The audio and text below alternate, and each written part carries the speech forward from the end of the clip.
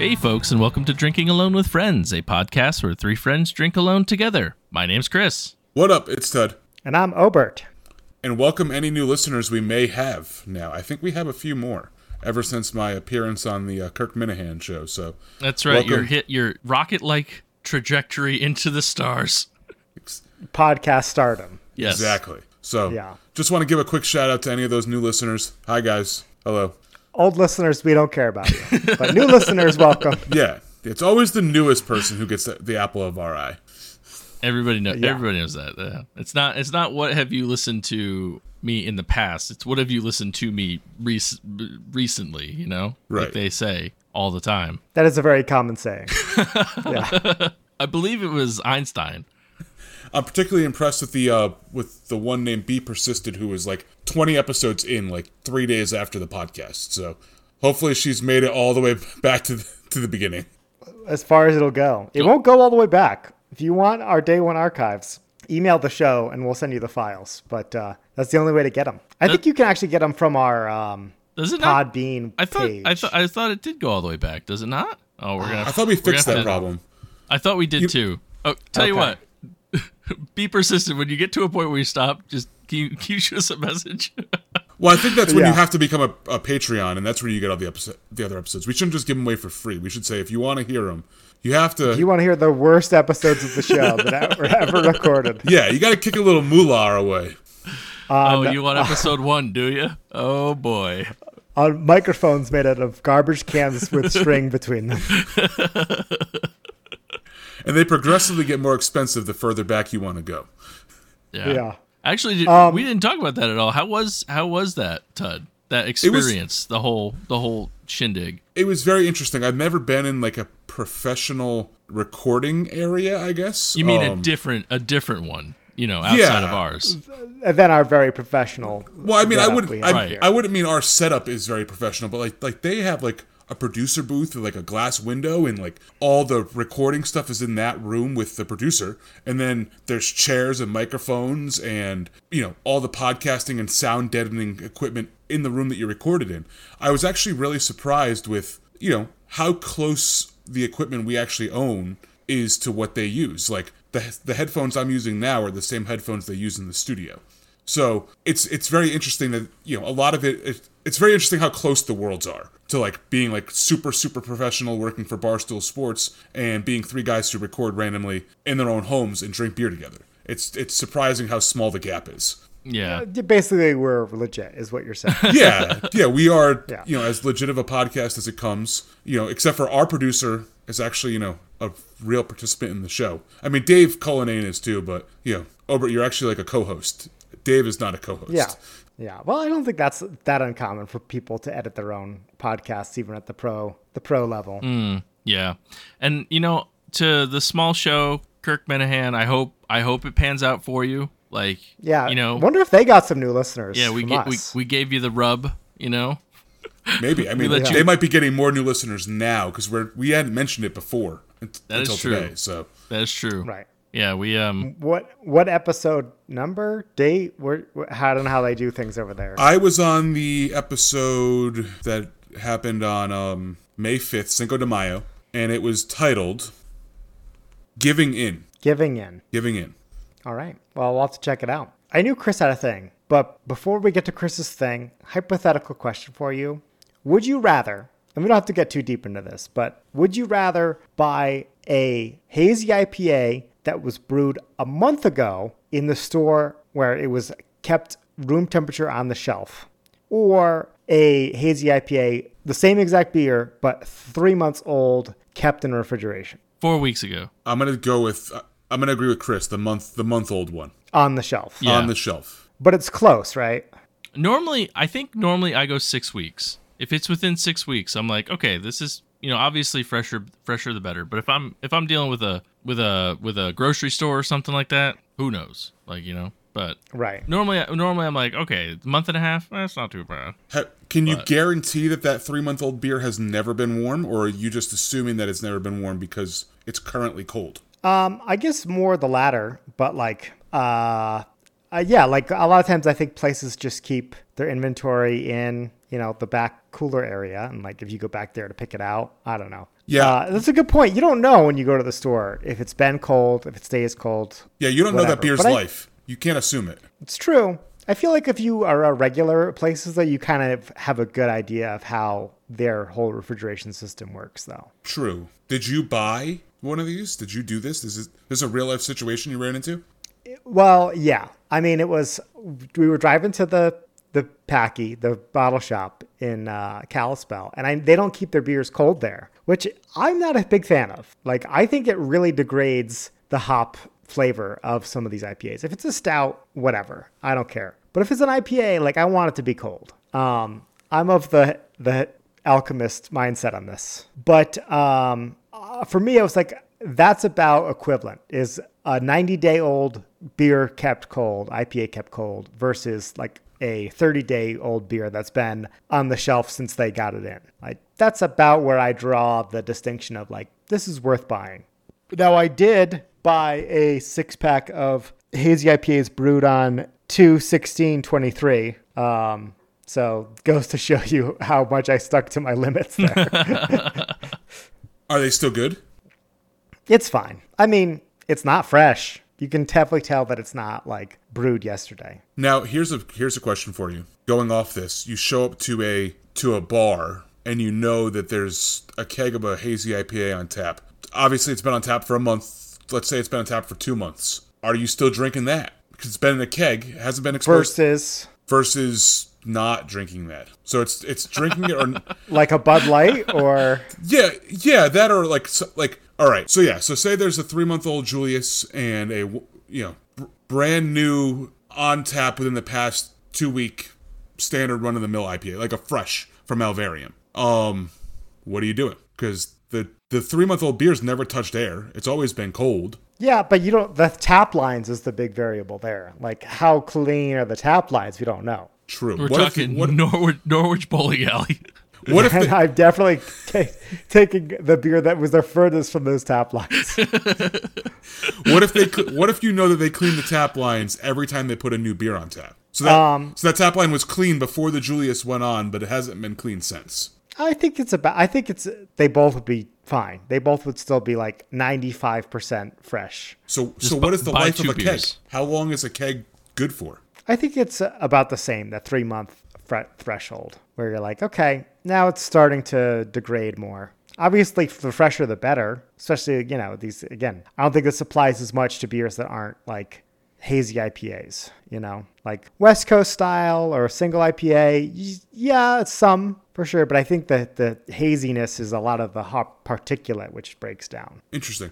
I've never experienced this, by the way, so I should fully disclose that it's never a real situation. I've never seen a beer sit on a tap that long at any bar, really. But how would you know, right? It's not like they say like kegged on, like, tapped on date at the bar. Yeah, I would say in this situation, it's a bar that you frequent. Like, there's the Hidden Still that's not too far from me that, they're a craft beer bar. And I know generally what's on tap on their blackboard because it's there and we go there. So they'll do like one keg of it and then rotate it out. So you kind of know, okay, this is a new keg. Yeah, they have 20 taps and they, once one's gone, they just put something else on it they have. And they keep on rotating it through.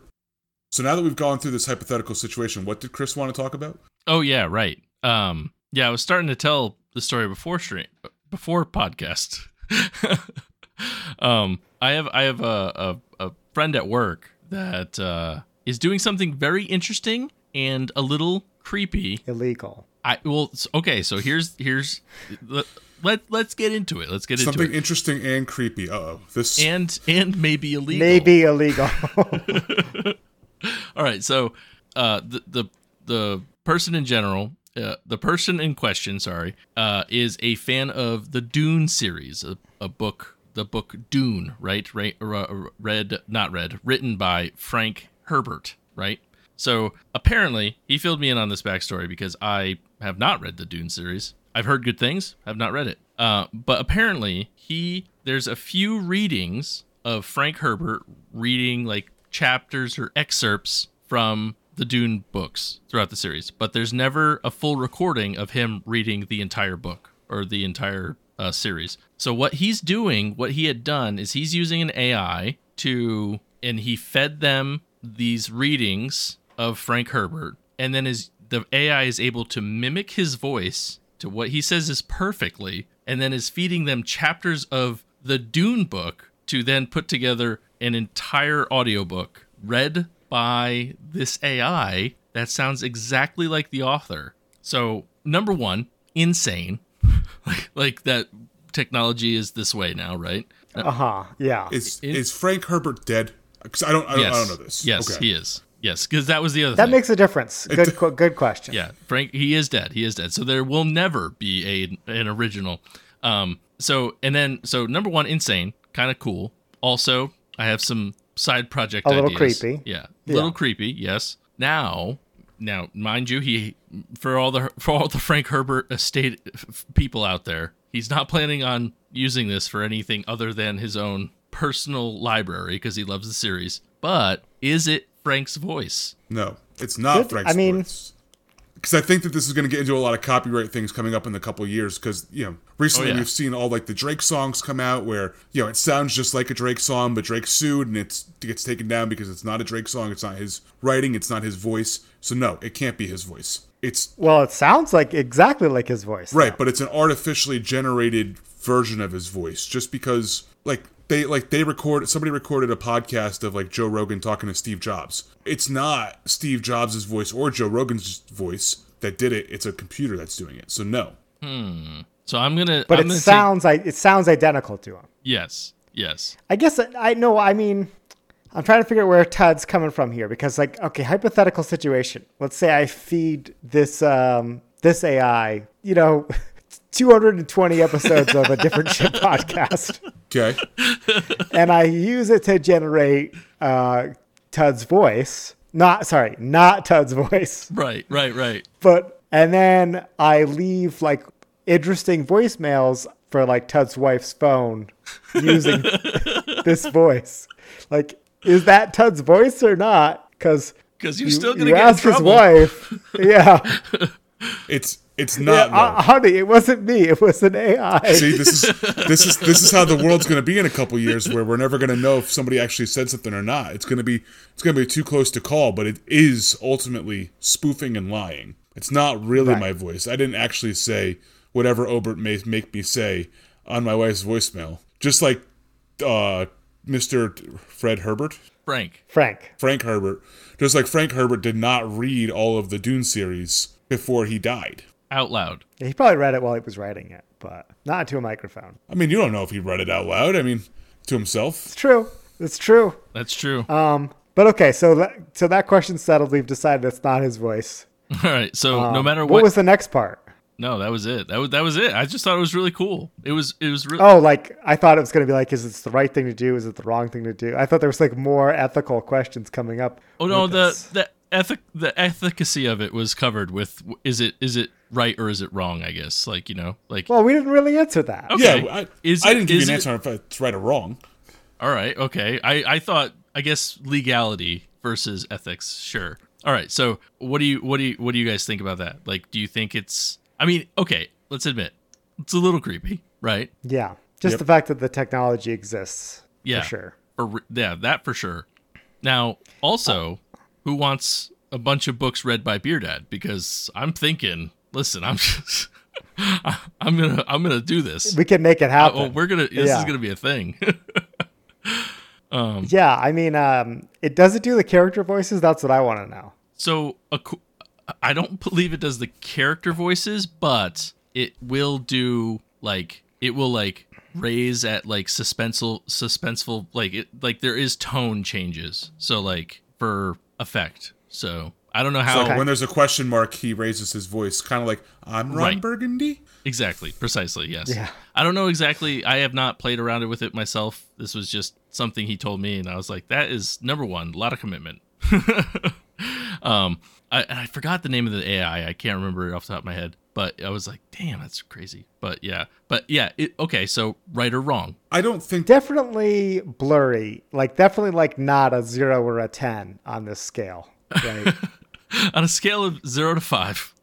I would say that as long as he's not profiting off it, there's probably nothing wrong with it. Because then you get into the situation where, like, you know, had he not have died, I don't know when he died, would he have read all the Dune series aloud and recorded? Would this super fan have bought, you know, given money to him if he had? Because I kind of think about like when like Nirvana, when Kurt Cobain shot himself. They ended up releasing songs. Yes, allegedly. When Kurt Cobain died, they still released songs of his years later using mashed up vocals from other songs that he had done to finish up some of the lyrics that he hadn't quite completed. So it's basically the same idea. It is exactly the same idea, except for it was Kurt Cobain's estate. You know, other musicians have done that as well. Versus Frank Herbert's estate is not doing this. It's some random Chris coworker that's doing it. Yeah. Well, okay, but to your point though, even if he were to put it up for profit, it's not Frank Herbert. Yeah, I think he would get sued by the estate of. But he would Mr. win Herbert. because it's not Frank Herbert, right? No, I think that he would be using his likeness, and so he'd have to pay the kind of like Vanilla Ice and using Under Pressure with David Bowie and Queen, where he had to give up all that royalty because he didn't pay for the royalty to use their song. I think we're definitely not experts in copyright or, intellectual property law. But even if he released his own audiobook or his own version with his voice of a different author's book, like, you can't just do that. True. Right? Like, I think the publishing company would have something to say about that. Yeah. Okay. Yeah. The better question would be, okay, what if he had Frank Herbert read the book that he wrote? The voice that sounded like, whoever you wanted it to sound like. Yeah. Reading your own book. There we go. That's I think a little bit harder to resolve in court, As long as you're like read by an AI generated Frank Herbert. Then you're okay. You're good. So, there you go. Official legal advice, everybody. Yep. No. The opposite of that. Yeah. Hashtag not lawyers. Are we not allowed to? We're not allowed to say that. It's not our fault if they listen to us. As the youths would say on Reddit, NAL. Not a lawyer. Yes. Got it. Nailed it in one. Got it in one. Well, this has definitely all been within 100% of what we normally talk about here on the podcast. Yeah, I know. Yeah. All this AI conversation is making me thirsty. Yeah, all this talking about other dead people reading is making me want a beer. Same though. So who's going first? I'll go first. All right, what do you got for us this week, Ted? Now that I'm thinking about it though, I think we need to feed this thing a couple DAWFs and have ChatGPT write an episode. We need to have an AI make a podcast for us. Yes. This episode brought to you by the future. Ted brought it like a mixed 4-pack over. This could be an interesting episode. Yeah. Ted's going hard in the paint. So I've got to do a few things on this episode. First of all, my keg of my beer that I brewed is finally on tap in my house. So I wanted to bring a little bit of that to taste that and kind of give a little bit of review of that. But this past weekend, as we discussed in the last podcast, was the Rising Pint. And I learned that at the end of the beer fest, a lot of people walk around that have podcasts and they ask breweries to give them beer to drink on the podcast. So I was like, what the hell? Like, I didn't know this was a thing. That's me. Yeah, so I was wearing our wonderful Drinking Along with Friends shirts that we wore down in Asheville to the Rising Pint. So I walked up to 12%, had a little bit of a conversation with the guys, and they gave me a 4-pack to bring home of different beers. Dang. Look at that. Shoot. So I said I would drink one on the podcast. I'd give them a shout out. I'd tag them, obviously. I'm going to hold through to that. So I wanted to show what the 4-pack was. I'm going to have you guys pick a beer out of this 4-pack. But I did want to give them a shout out. So thank you 12% for hooking me up. Next year I think I need to bring like a little soft rolly cooler with me because I'm going to stock up next year. You better believe. And in September at the Southington Beer Festival, I'm definitely going to stock up. So in my mixed 4-pack, I have Watercolors Mango Orange Guava Marshmallow Creamy by Skygazer. I have Fat Orange Cat Baby Kiwis It's made with Nelson, Rawaka, Motueka, and Nelson, so it's all New Zealand hops. And then I have Whiskers on Kittens, also by Fat Orange Cat, which is a collaboration between them and Von Trapp, and it's a Goza-style ale with Wachua apricot and Australian salt. And I have Abomination Midnight Snack, or Tiramisu Midnight Snack, which is a beer brewed with tiramisu. Ooh. A stout, wow. Stout with marzipan, ladyfingers, whipped cream, and coffee and cacao nibs. So you also, in addition to making us decide on the beer, you're making us decide between different breweries too. Yes. It makes it even harder to decide. I know. I was thinking, I was like, you said the Kiwis, and I was like, oh, well, you got to have that when New Tud's on the pod. Like, you have to save it, but it won't be good by then. Yeah, we're gonna have to. We're gonna have to have her on soon, but. I think you need to mix all four together and review that. I'm not going to do that. I think what needs to happen. I'm not going to waste 4 beers. So I think a tiramisu Gosa IPA really would hit the spot. Yeah, because I was thinking, I was like, man, you've had Skygazer on the pod before, obviously, and you've actually had a different version of watercolors. Yeah. So we know they're spectacular. We all know Fat Orange Cat, and then Abomination, of course, is also spectacular. But the second Fat Orange Cat with the Von Trapp, that was enticing to me. That piqued my interest as well because it seems like a beer we've never reviewed before. Yeah. Okay, so we'll do Whiskers on Kittens as my beer of the week. So first, let me just quickly give a quick rundown of my IPA. It's my first ever IPA that I designed from scratch. It has Centennial, Mosaic, and Citra hops in it. Hang on, Centennial, Amarillo, Mosaic, and Citra hops. It was originally dry hopped with Centennial and Amarillo, and then I added in Mosaic and Citra as the secondary dry hop. As you can see, it is as dank and hazy as you would expect it to be. I don't think the light test is going to work on it. No. T-Rex, you're 100% safe. Yeah. Mm-hmm. It's like hiding behind a gallon of milk from a T-Rex. On the nose, extremely tropical. Smells like it's going to be very, very hoppy. I know I put a shit ton of hops in here, so I'm expecting a lot of hop bite on it. Ooh. It is, it's a little bit more bitter than I expected it to be. Definitely on the more bitter side. More like tropical bitter though. I need to figure out. I probably needed to add in one of those like kiwi hops from the baby kiwis to kind of offset that with a little bit more of a like an earthy flavor because it's very tropical bitter, not earthy bitter. And I prefer earthy bitter. Pretty good though. But yeah, this is my second creation. It does not have a name. I just thought I'd bring it on here just to show you guys to kind of prove I can brew a beer from scratch. Well, that's cool. It sounds like you already are working on your second batch, your improvements. I am. I have another homebrew competition coming up on July 22nd at Labyrinth. So any listener who wants to come, Labyrinth in Manchester, for their homebrew competition, come on down, come support me, or vote against me. Is this a straight up homebrew, or is this like they give you the wort and you dress it up again? They give us the wort and then we dress it up. Nice. Don't know what my recipe will be this year, but that is that's what I'm doing on July 22nd. So we'll come on see down. if it involves dried cake. Yes, I don't think it will this year. No, it went over very well, but I can't do the same shtick twice. Wait a minute. That's fair. Is it time to return to Bingo Brownie IPA? I think it might be. So wait, hang on. Untapped, unnamed Tud beer number 1. What are you giving it? So I think this is probably unnamed Tud beer like 6 at this point, but this is like the first I guess fully from myself. I'm gonna give it a 3.75. I think it's too bitter. I think I kind of screwed up the dry hop. I had a little bit of an issue getting this beer to pour, where I had to like shake the keg a lot to get like there was a hop cake at the bottom, kind of like blocking up my my dip tube. So this was a pain in the ass to get the pour, but overall I like the mouthfeel. I think that was pretty good. I just think that it might be a little too bitter. I think some people are not going to like this beer because it's too bitter. Would I like this beer? You would like this beer. Okay. It actually might be too bitter for you though too. Oh Jesus. Sounds very bitter.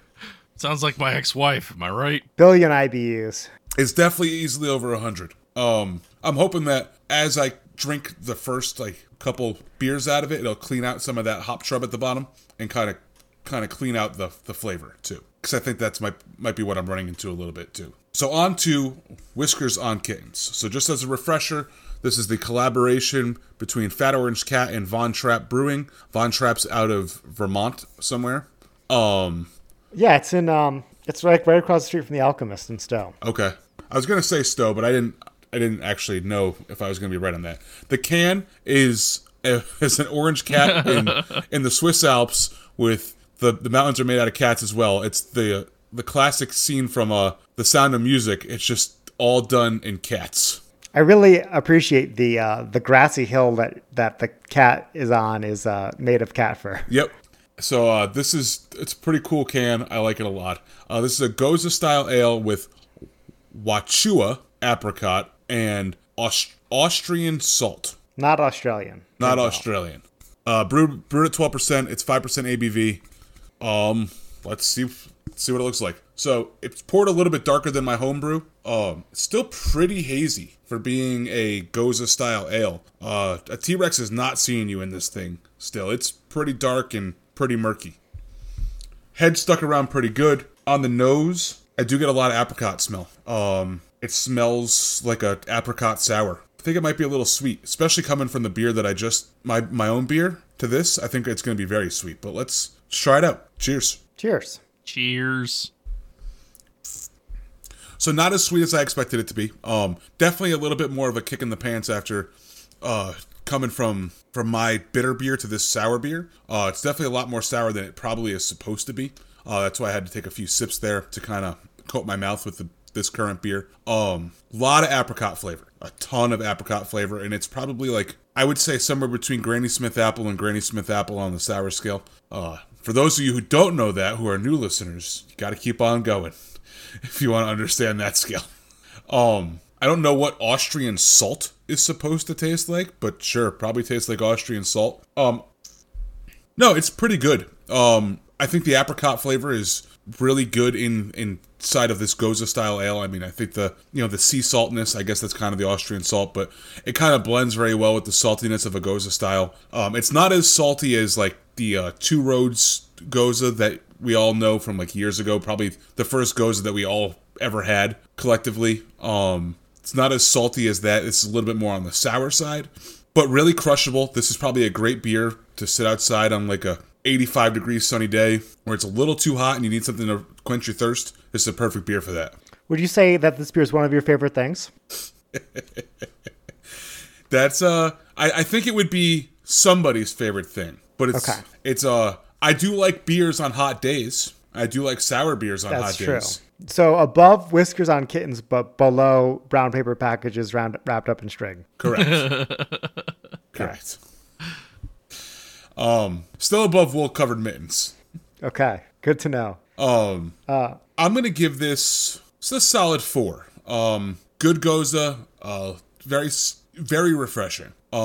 Good beer. I think I've had better Gozas, and I think I've had way worse Gozas. So this is a good one, right in the middle, right down the park. Von Trapp. I like their Pilsner style ales. So another good brewery. One that I haven't been to. One day I'll get up to Stowe and I'll go see that one. There we go.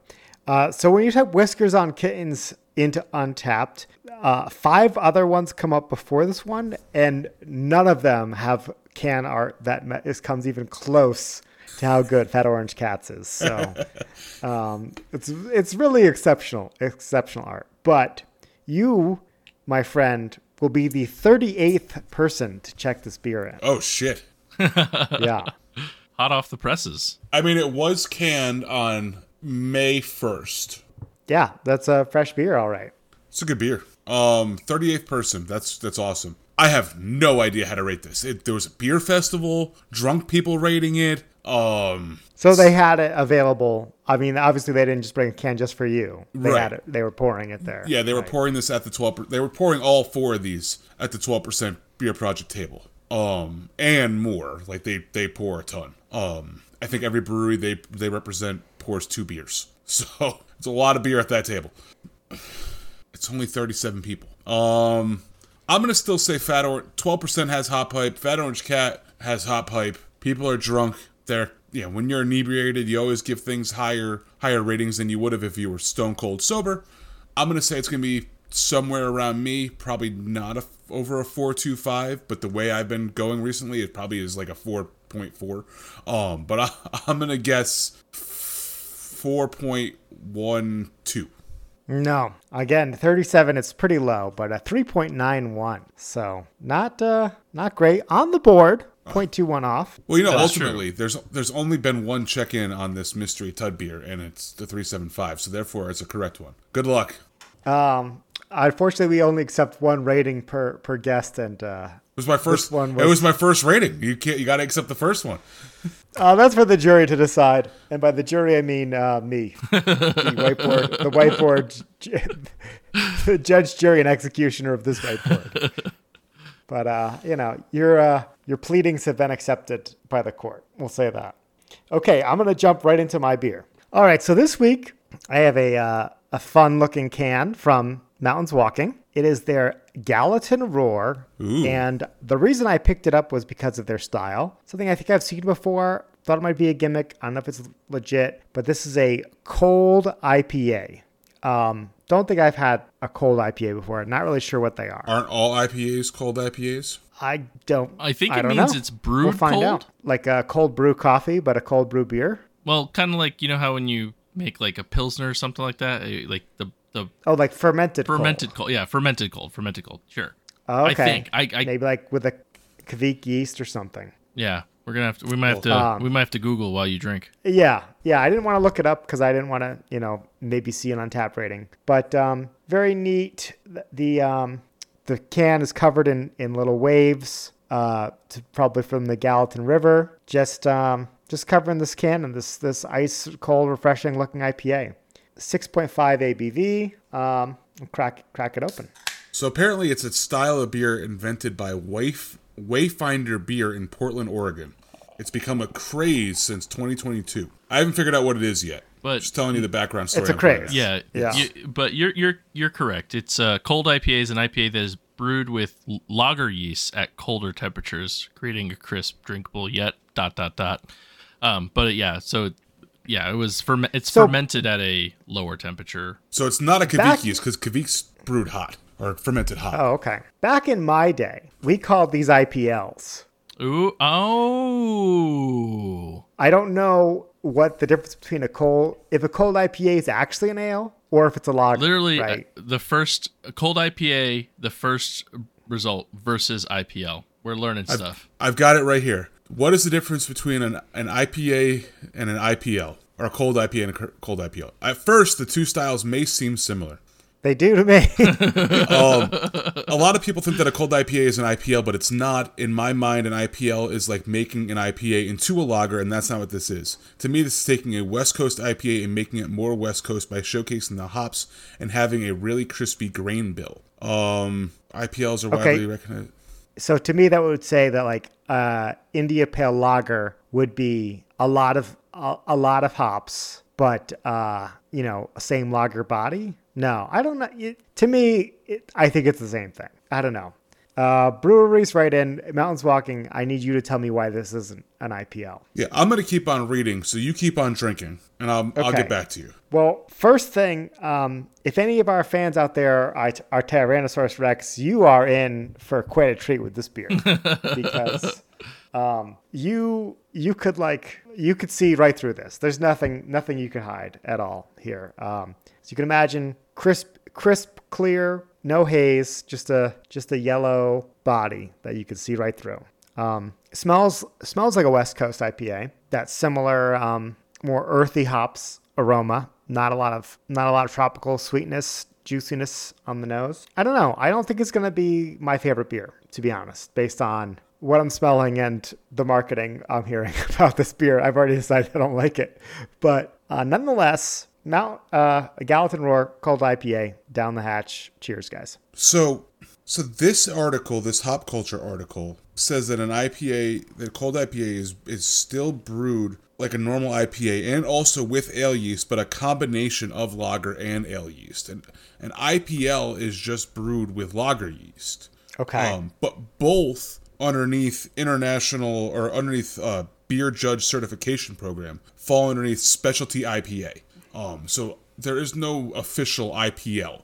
So I think, Obert, you're probably right. Like back in our day, and people in the Northeast would know, Jack's Abbey does nothing but lagers, including IPLs. So I bet you that their IPLs are what this company would, or what the West Coast would call a cold IPA. Because they're supposed to be a cold IPA is supposed to be just as strong as an IPA, while lagers are obviously supposed to be a little bit like lower ABV content. You're not going to find that at Jack's Abbey. They're all boozy. Okay. Yeah. I think it's marketing. I think that they realizing that no one wants to buy an indie pale lager, so cold IPA is the way to go. But it's pretty good. To be honest, it's better than I thought it was going to be. So last week I had the Founders All Day, the red IPA, and I kept talking about how crushable it was, right? And I can't help but go back to that beer review while I'm drinking this, because there's a lot of similarities in the fact that, again, crushable, but a lot more flavor in the Gallatin Roar than the All Day Red. It's the lager carbonation, I think, has a big contribution to, like, it's not as bubbly. Think of the carbonation you find in, like, an Oktoberfest or whatever, where it's like a lot of times it's less of the big champagne bubbles in the carbonation. And this is, it's not flat, but it is definitely easier to drink because of the lack of carbonation. Strong hop on the tongue. It's well balanced hops. It's not super duper, all C's, Cascade, Chinook, Citra hops, but it's not, super earthy the other way either. It's a good mix of just like standard run-of-the-mill IPA hop profile. Definitely used a very light malt bill here. You mentioned that when you're reading kind of what it is. Really, all you can taste on this is the hops. You don't get any of that malt. It just basically is just the minimal there to support the beer. It's good. I say crushable in the fact that it's easy to drink, but with how hoppy it is, I think you would have trouble throwing back like a ton of these compared to, a seltzer, a hard seltzer. What's the ABV again? 6.5. So a little bit of punch there. Yeah. Not, I would say average for, an IPA that's just an IPA. In New England style, it would be light. It would be low. But for regular IPA, 6.5 is about where I expected it to clock in. Definitely won't be the last cold IPA I ever drink. Well, it's a trend that's sweeping the nation. Yeah, I don't think I'm going to go to the store and be like, oh, tonight I'm really craving a cold IPA. It'll be like, I'll see one and be like, oh, I haven't had this beer before. Let me take it home and try it. I don't think that this Gallatin Roar is entering my rotation as, a go-to 4-pack for me to bring home on a Friday afternoon. Okay. That all being said, in line with Tud Unnamed Brew number 7, number 6, whatever, 375. It's good. I always like trying new styles, Right. Yeah. Okay, so what do you say if like 312 other people had it? What do you think they would rate this cold IPA/IPL? You're not fooling us, beer industry. I think they went with a 395. You are closer than Tud. Okay. 0.09 off, 3.86. So a little bit longer, a little bit. Pretty low. Well, yeah. I was thinking about guessing the same as Tud, the 3.91 or what Tud's beer was, but coulda, shoulda, woulda. Yep. Whatever. On the board. Though. But okay, we got a lot to get through tonight. Chris, what do you got for us? All right, here we go. So I am continuing my tour to Maine. I had a Maine beer last time from my friend Painful Plays, Uncle Rado. I have a second one, and this one I'm excited about. This one is from Fogtown Brewing Company out of Ellsworth, Maine. I've not really heard of this place. It's because it's so foggy that when you're driving by the highway, the exit sign, you don't even know. Listen, a T-Rex better not be able to see you. That's all I'm gonna say. I don't think so. So this is called Night Nurse Double Shift. It's an imperial milk stout with coffee and vanilla. It is 9.4% ABV. So you guys went the light clear route, and I went the not that. And I just want to read this because I read this and I was like, it immediately made me go, ooh. I had my mic off. Maine grown organic oats and dark chocolate malt. Sorry. They put it on 2 different lines, and my brain just can't keep reading. Vanilla beans, organic cacao nibs, and dark roasted beans from Precipice Coffee. So, ooh, sounds delicious. So let's crack this bad boy. It does sound amazing. Yeah. So, if I remember correctly, his brother-in-law works for this brewery. So hopefully we can give him the rub. Put them on the map. I've never heard of these guys, and I feel like I've been to Maine to drink beer a lot. I had not heard of them either. Now, first off, Dark as Night, clearly. We'll do the T-Rex test, but I think we all know. Living up to the name, yeah. I think we all know how this is going to go. Oh, yeah. Not even, not a doubt in your mind. You are so hidden. You may accidentally bump into the T-Rex on accident. So pouring it, I heard the carbonation, which to me, I normally don't get a ton of carbonation while pouring a stout, so we'll see how that holds up. The head has dissipated pretty quickly.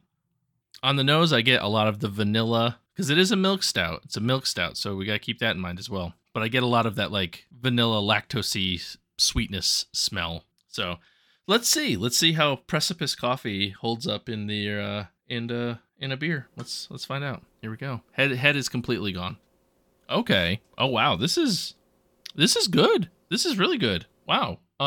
So for something that I thought, based on it being a milk stout and the fact that I had vanilla in there, I was expecting very, very sweet. It does have some sweetness in the beginning, but then you do get hit very nicely, and props to them. A lot of times when I'm having some of these stouts, I don't get a lot of coffee, even when they say there's coffee in them. I did take it out early, so it is proper drinking temp for you folks out there. But I'm getting a very nice, roasty coffee taste on the back end, and I'm in love with it. It's so good. Now you didn't pour it over ice. Did not pour over ice. No, this is not an iced coffee. This would be better over ice. This isn't a cold stout.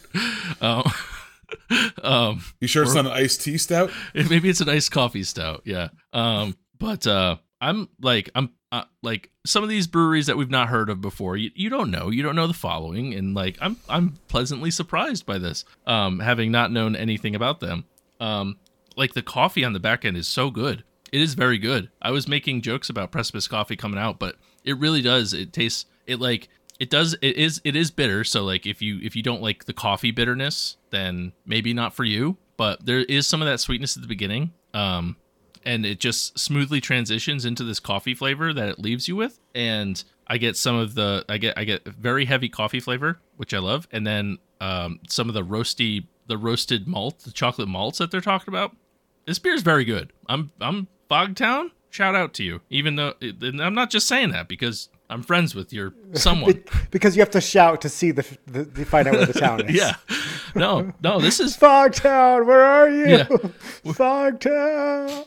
So this is very good. Plus 9.4%. Don't taste it at all. Wow. I gotta say, and I want to know if sorry to interject here, Chris, but I gotta jump in. I want to know if our listeners agree with this statement or not. But to me, Chris, you are the best one on this podcast of making me jealous, making me want to drink whatever beer you have. Because when you have a good beer, the way you describe how enjoyable it is, I'm like, I immediately want to pour my beer down the drain and have some of whatever Chris is drinking. Because what you were saying about tasting the coffee, I'm like, I am here for that. Even though I was drinking this IPA, I'm like, let me have some of Chris's beer right now. I'm telling you, it's very good. I'm very good, and I'm having not heard of these folks outside of here's a 4-pack, here's a mixed 4-pack that I have. No, I'm thoroughly enjoying this. Geez. I'm trying to figure out where the hell this brewery is. Where the hell is Ellsworth, Maine? I don't know. I'm not sure. I'm not familiar with that part of Maine. The one thing I'll say about it, and it was something I was a little worried about when I poured it, is it's near Bar Harbor. Okay, some baba. The one thing about it that I will say is it doesn't necessarily it's not as smooth as other stouts that I've had.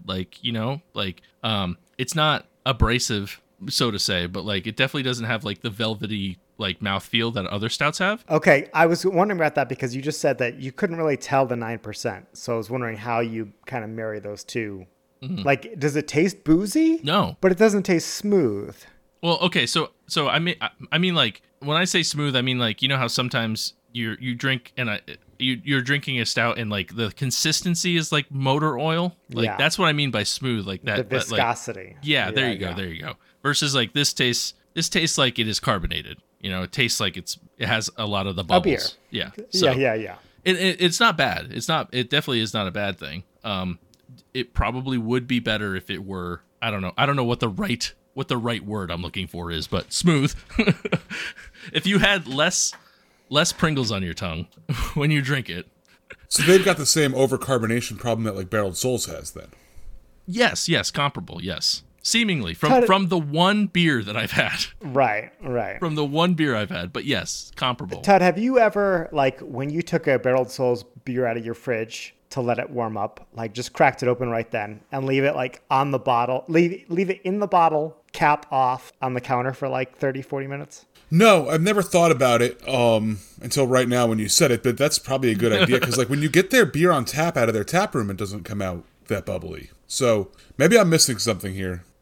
Yeah. Maybe that's the trick. Like when you go to let it warm up, also let it like aerate a little bit. Let that CO2 release. So it's like a fine wine. Mm-hmm. Yeah, like let it breathe, you know? It could be, I mean, wine's fermented too. So it's a similar idea. Maybe that's what Barreled Souls needs. Just let it breathe.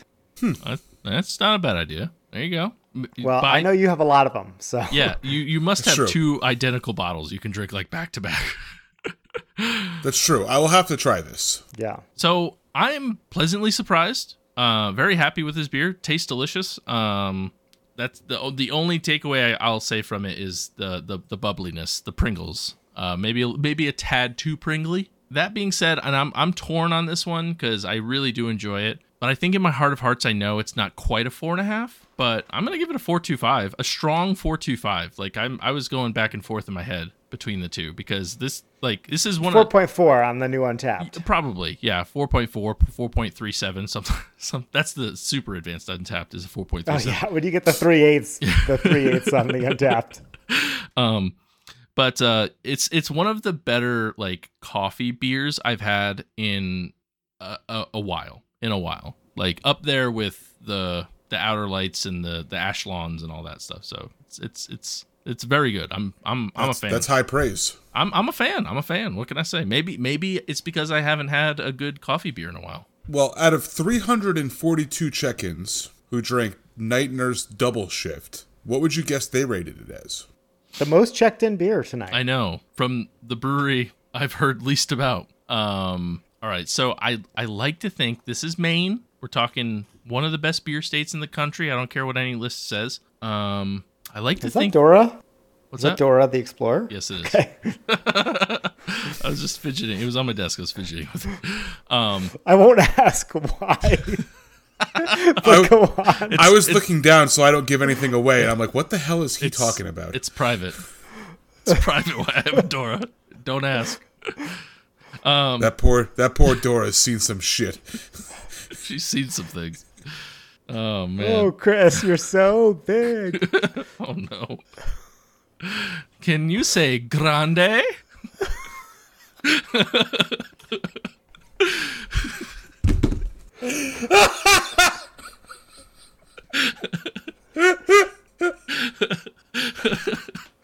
Oh man. Oh Lord. Oh man. Oh. So anyways, I don't think that Untapped is gonna like it quite as much as me.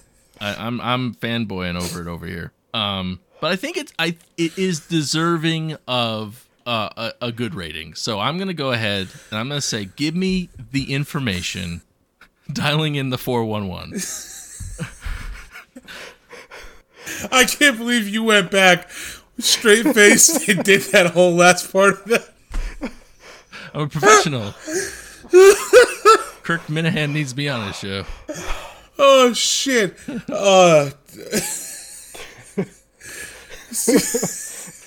You're 0.09 off. It was 4.02. Wait, 4.02? Okay. Yeah. So we tied. You tied. You tied. 2 points on the board. 2 points on the board. Holy shit. Yeah, 4.02. Oh, man. Okay, well, Chris, as the co-winner, yes, I'm going to give you the choice tonight.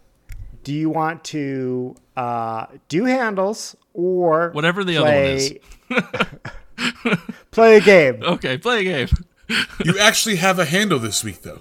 I know, but now I have one next time. Everybody knows that you should be playing the new Zelda game. Like, this isn't news. It won't be news. We're using it up on him right now. Yeah, the handle for all of us is the new Zelda game. It won't play Zelda. Well, okay, that's unofficial handle. So I'm still going to be playing Zelda 2 weeks from now. I guess this is an AI themed episode because I wanted to pit Chris up against ChatGPT in a test of knowledge and creativity in two of his favorite things. And that's beer and Pokemon. Oh, Jesus. Dora the Explorer and Pokemon was what I was going to say. So I asked ChatGPT which Pokemon inspires which beer. So basically, I give you a Pokemon, you need to give me a beer. And we'll see who does a better job of pairing a beer to certain Pokemon, you or the machine. Oh, geez. Okay. Now, was there any other rules other than what you just stated? Like, was there an extensive knowledge of... Never mind. I don't want it to be ruined. I fed ChatGPT 219 episodes of a podcast to train it on beer knowledge. Okay. No, and for a bonus round, I went the other way. I gave it a beer and had it tell me a Pokemon. So I feel like that would be interesting. Okay, all right. Okay. All right. Yeah. So let's get into it because some of these, I mean, ChatGPT, you'll find out can talk the talk, but can it walk the walk? I want to know. I know. I'm curious the depth of their both beer and Pokemon knowledge. Yeah, me too. So that's why I did this, and I want to see because I know Chris. If there's one thing Chris knows more about than a computer, it's beer and Pokemon, right? I want to see how he can do this. I mean, we had to use the computer to look up what a cold IPA was, so maybe not. It's true. That's true. The computer feeds my brain. The brain feeds the computer. And the beer feeds the human. Ooh, oh shit, but not the computer. And beer will kill the computer. So this was the prompt I used on ChatGPT. I told it I want to play a game where I come up with a Pokemon and ChatGPT tells me a beer that reminds me of the Pokemon. Okay? Okay. First Pokemon I started off with was Hitmonchan. So what is a beer that reminds you of Hitmonchan? Hitmonchan. I feel like I have to give a guess on this one too. After Chris. Yeah, I think I don't want to exclude Ted from this too. I mean, clearly this is a game focused on Chris's Pokemon knowledge, but all right, where Ted can join in, I want to hear it too. All right, so. I got the left-hand milk stout. I'm gonna say Sapporo. I think ChatGPT went a little bit Asian on this one. Oh, I didn't even think about going Asian-y. Well, most Pokemon are Asian, but I guess Hitmonchan is from Jackie Chan, right? So that's where the Sapporo comes from. Yep. Where does the left-hand milk stout come? What's that all about? Hitmonchan's a punchy boy. Is he a left? And he's a lefty.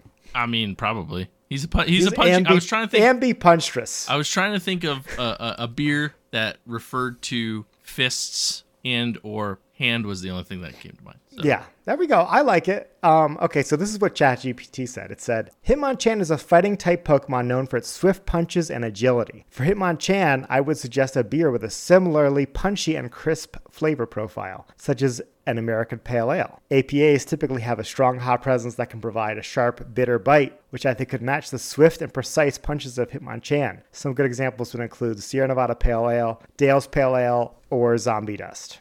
I feel like ChatGPT is going to kick my ass. But now I know the level of thought he's putting behind this. Right. I mean, he was just like, how about pale ales? Like, true. You came up with a real beer. Well, I mean, he listed think you 3. Both. It's true. It's true. He went above and beyond. Good play, ChatGPT. Yeah. Okay. Next Pokemon, Muck. Snake venom. That's what I'm going with. I'm gonna say it's very thick and slimy. But I'm gonna go with thick. So I'm gonna say stout, like a milk stout. I'm gonna go left-handed milk stout on this one. I'm gonna take Chris's answer from last time. Okay, what is snake venom? I'm not familiar with that one. Snake venom is the strongest beer in the world. Or at least it was at one point. Oh, that one. Yeah. Okay, where it's like 51% alcohol. 67.5% alcohol. Oh my god. So it's by I like that. Brewmeister, brew something. It's only brewed in Germany. But like so the umlauts over the U. Yeah. Yeah. Well, let's hear what ChatGPT has to say. It says that for the Pokemon Muck, I would suggest a beer that has a strong, pungent aroma, just like the Pokemon itself. Muck is a poison-type Pokemon that emits a foul stench, so I think a beer with a strong and funky aroma would be a good match. One style of beer that comes to mind is a Belgian Saison. These beers often have a unique blend of fruity, spicy, and earthy flavors, and their yeasty aroma can sometimes be described as funky or even barnyard-like. The Saison DuPont is a classic example of a style with a distinctive aroma that may remind you of the stinky yet lovable Muck. I think you both win this round. Yeah, I think ChatGPT was wrong on that one. Yeah. I was definitely like, yeah, I don't know. I mean, I like Saison, so I'm like, but I don't know, Muck, I was like poison. I didn't think about the smell. I didn't think about the smell. But. Now, to illustrate the point, I asked it then, I said, if it reminds you of Muck, what beer reminds you of Grimer? And then it came up with like a Russian Imperial Stout by, the North Coast. Oh, yeah. Or Yeti Imperial Stout. And then I said like, hey, why are your answers for Grimer and Muck so different? And he said, yeah, you were right. Muck isn't really a Belgian stout. So he's... Okay. Right. So knowing all of that, I went with one of Chris's family's favorite Pokemons, and that is Charizard. Ooh. Oh, man. I have two. I'm trying to think of something that's spicy. I can only think of one, but I know ChatGPT's not going to get. It's not going to be the same one. Well, maybe that's your advantage. Maybe it's very true. Very true. So I was trying to think as like something that is strong and packs some heat because that's what Charizard is. The only thing I can think of off the top of my head is from Fat Orange Cat, Jalapeno Jack. That's the beer I was thinking of too. Yeah, that's the only one I could. I was trying to think of something else with like some kind of spice in it. Fire Coral by Tox. Yep. Yeah. Something like. Yeah. That's true. I don't know if I had. No. Did you send me one? I can't remember if I had that one or not. Your mom brought you one. You had. On the podcast. Yeah. Yep. You're right. What a good co-host. He even knows who got you the beer. I know, right? Look at that. So yeah, I'm gonna stick with Jalapeno Jack. That was the first one that came to mind. That was the one I was thinking of too. I'm like, whatever the jalapeno beer from FOC is. Yeah. So I don't think ChatGPT is going to know that particular beer. So I think it's going to go a little bit. I think it's going to go a little bit off the wall. I think it's either going to do really strong and bitey, something with like a lot of bitters and super strong. So maybe like a double West Coast style IPA. But I'm going to go a little bit deeper. I'm going to say Imperial Red because it's red. Okay. It's a red type Pokemon. Oh, okay. Imperial high ABV would also pack a punch. Yeah, I like that. I can't think of any good Imperial Reds off the top of my head. I'll go with Kawato by Labyrinth. Okay. See, this is where it's fair to say now, I think we could assume that we know more about beer than ChatGPT because we are all like, ChatGPT would never get those. Right. Would never guess those ones, right? Right. And Tud, you were right on the money because this is I'm going to read the response to you. That Charizard is another fire-type Pokemon that has become an iconic symbol of the Pokemon franchise. It is known for its fearsome appearance, its ability to breathe fire, and its formidable power in battle. To pair with the power and intensity of Charizard, I would recommend a beer that is also known for its bold and strong character, such as a double IPA. There you go. Some good example of double IPAs, Pliny the Elder, Hop Slam, or Double Jack by Firestone Walker. There you go. I did think of Firestone Walker because they have the Leo versus Ursus, but like that's that whole series. But I'm like, well, that's lion and bear. That's not yeah, dragon. Fighting animals. Yeah, fighting it. Yeah, exactly. Okay, and this is the bonus one before we go on to the reverse. Okay. This is what I said. I wanted to really push this. This is why it's a bonus round. Okay. This is I told it I'm going to give you an obscure Pokemon. I want you to give me obscure beer. Okay. Okay. All So right. you might not know this one, Todd, but again, it's part of the game. I said Arctovish. Hang on. Jesus. How do you spell this? Arctovish. What the fuck kind of Pokemon is this? All right. Hold on. Shoot. It's a water type.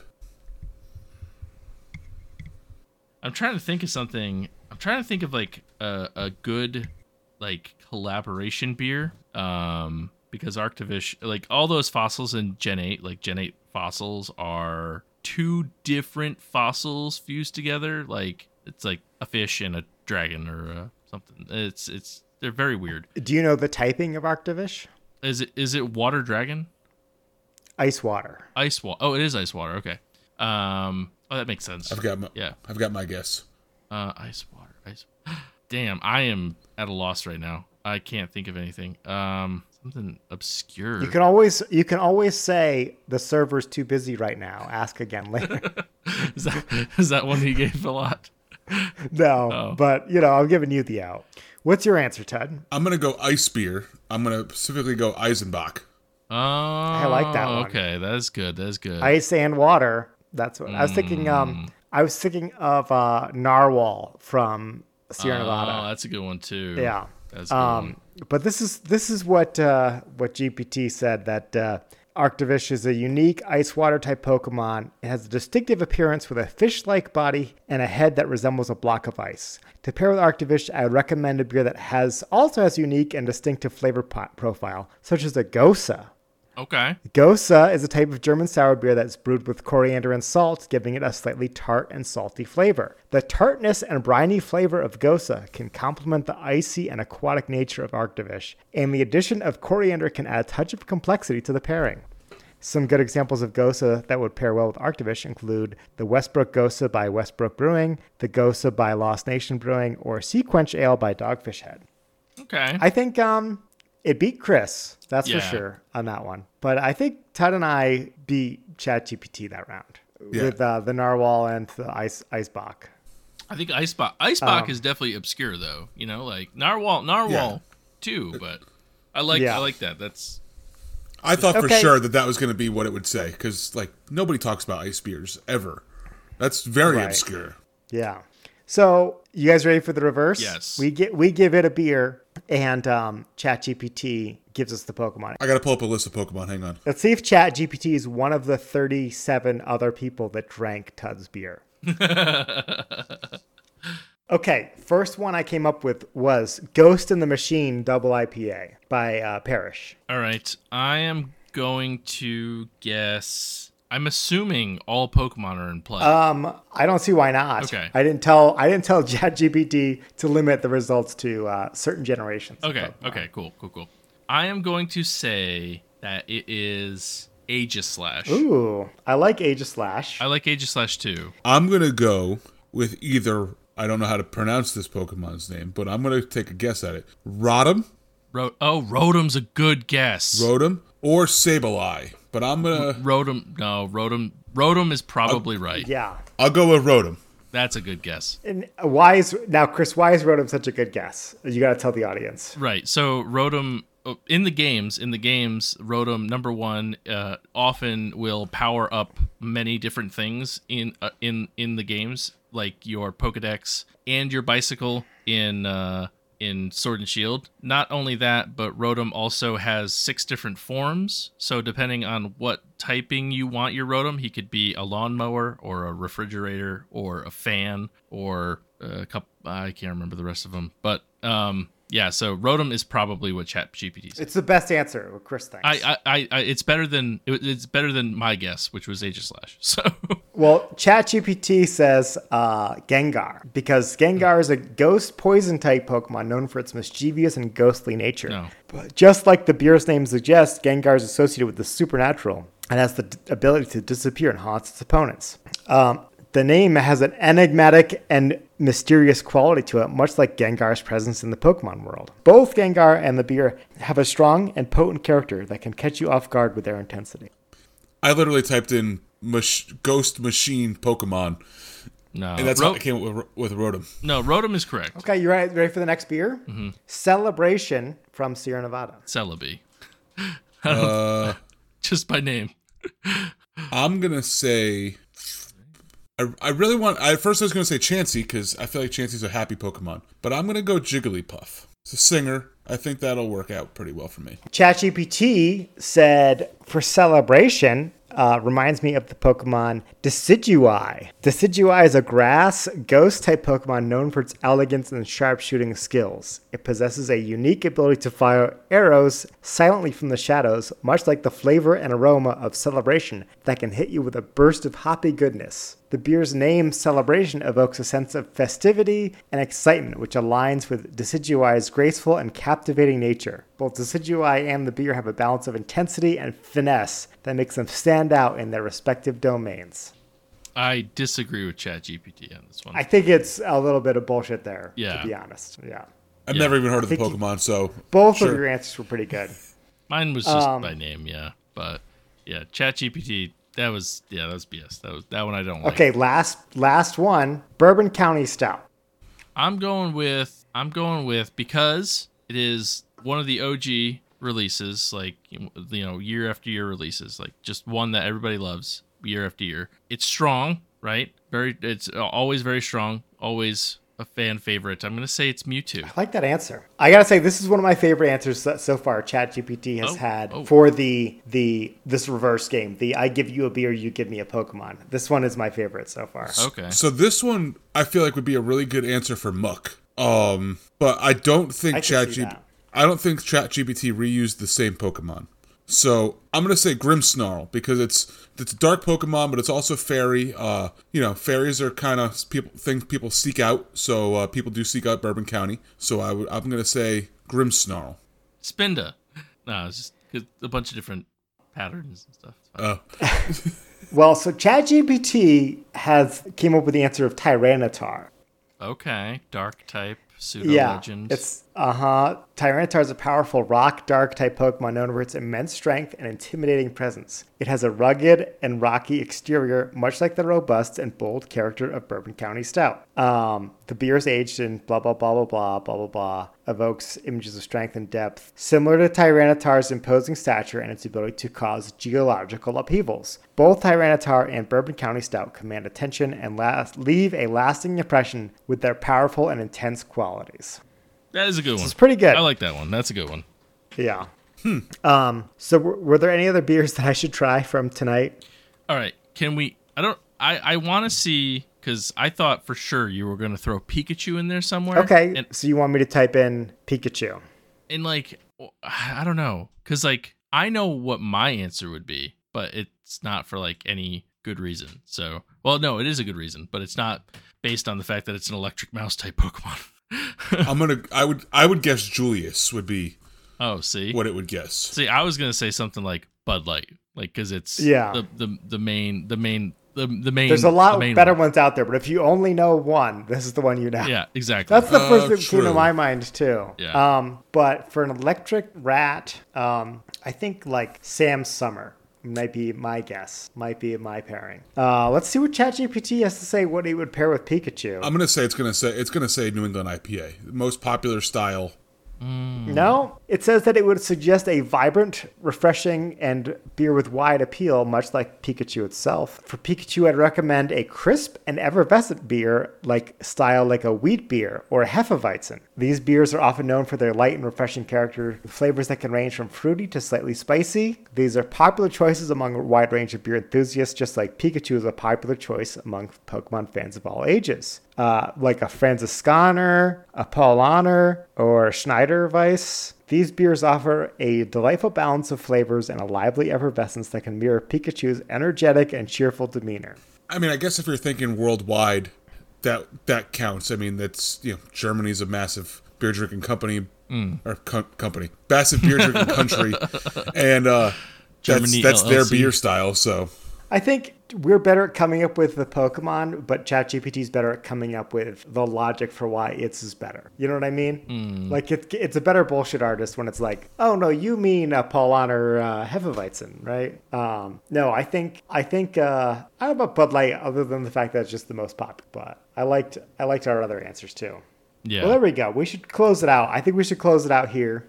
Yeah, absolutely. Thank you all for listening. We'll thank the breweries who provided today's beers. I will thank Fat Orange Cat for their Whiskers on Kittens, and I will also thank 12% for providing me the mixed 4-pack at the Rising Pint this past Saturday.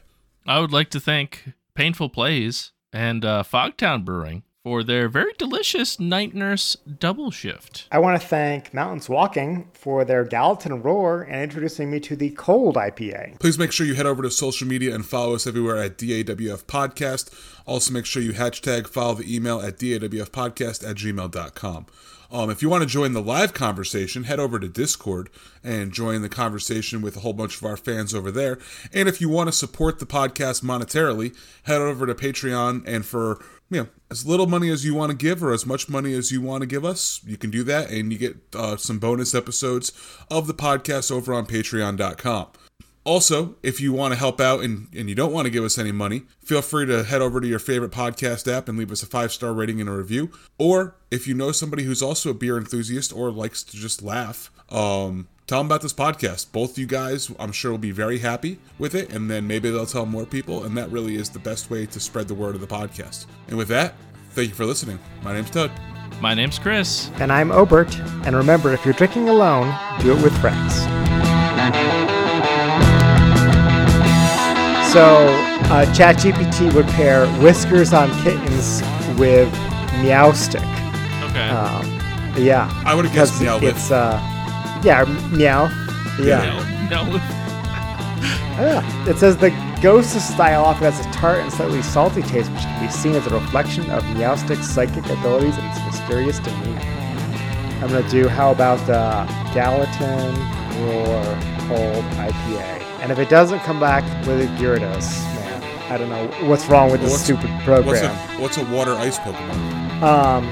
Lapras. Yeah, that'd be a good one. Instead, it comes up with Arcanine. I think it really missed the mark here. This is the cold IPA style, typically showcases hop-forward flavors with a crispy, refreshing character. Resonates with Arcanine's fiery nature. I don't know. There's so many better Pokemon.